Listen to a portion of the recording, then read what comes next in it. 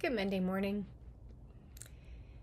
I've been working on the lessons for the VBS that we're going to have here in Greensboro, Georgia, starting this Sunday night. And I just had this kind of thought come to me as I was working on that. And then I saw it played out in my daily Bible reading this week in the book of Esther. And I just felt prompted to give you a thought on it for this Monday morning. But the book of Esther is this just beautiful book. Comes right before Job, which is hard for any of us to read. So it's nice to have this little tucked away story. But there are multiple players in the book of Esther, and one of them is a man named Haman, who is a very broken, destructive man. And there's this moment in chapter 5 where he pulls his people together, his wife and all his friends, which is very interesting little snippet in there, where he asks them what to do with this man named Mordecai that is driving him crazy. In the middle of all of these things that look so good in his life, he's just focused on this one man who won't honor him and worship him the way he wants him to. And so all of his wonderful friends and his wife tell him exactly what he wants to hear, which there's a real lesson there.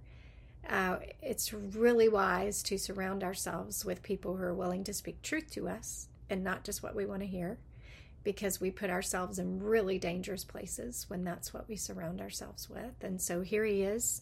And they're all like, why don't you build some gallows, like up in the backyard to hang this guy on?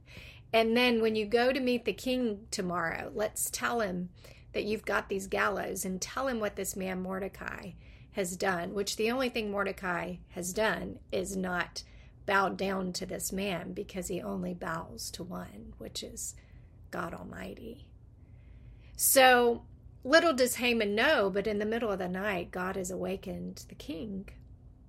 And the king asked for the annals, which are the books where everything is recorded by the stewards of those nations during that time. And they would write everything, the scribes would write everything down. And he was bored in the middle of the night when he was awake, and he asked for a book, kind of like we would do, But that's the book he asked for. And so as they're reading this to him, they read him the story about this man named Mordecai who has protected the king because he overheard a plot to kill the king. Now, this is a story until God had awakened the king in the middle of the night. He did not know. And now he does. And he asks a question, what's been done for this man Mordecai that has saved my life? And they're like, nothing.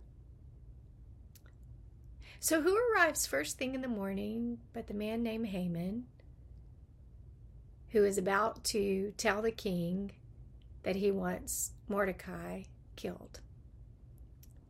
What he soon discovers is that Mordecai is actually about to be placed in a very high place of honor. And Haman will eventually be hung on the own gallows, on his own gallows that he created for Mordecai. The thing that stuck out to me in that story and made me think of pieces of my own story, and I was hoping they might make you think of pieces of your own, is the fact that when you think about this moment of this king being awakened in the middle of the night, and he reads the story about Mordecai right before Haman's about to come to him to have Mordecai hung on these gallows that he's made. And you think about all of the things that had to transpire to culminate in this single moment when this king hears this story about a man named Mordecai. I mean, when you think about what got Mordecai in the position to overhear this conversation from these men that were going to kill the king, what How did it get to where the scribe wrote it down? How did it get to the moment where it just happened to be the day before or the day after Haman builds the gallows to destroy Mordecai? Or the fact that Mordecai is the man that drives Haman crazy in the first place? Or the fact that the king can't sleep that night? Every moment was divinely orchestrated by the maker of heaven and earth for that moment right there. To get Mordecai before the king, before Haman could get to the king. I wonder about your life. That moment that overwhelmed you by the goodness of God, the opportunity that came at just the right time, the healing, the provision, the relationship. What is a moment in your life when, if you looked past the culminating moment, but you went backwards to see all the subsequential moments that had happened to actually get you to that moment, to create all of the things that had to happen to let that one final moment occur? Wouldn't that take your breath away? I mean, the culminating moment's already taken your breath away, but if you really went back to trace the steps and all the ways God had to move to get that one moment to you at just the right time and just the right way, or that one person to you exactly when you needed them and they were exactly who you needed in that season of your life. Wow.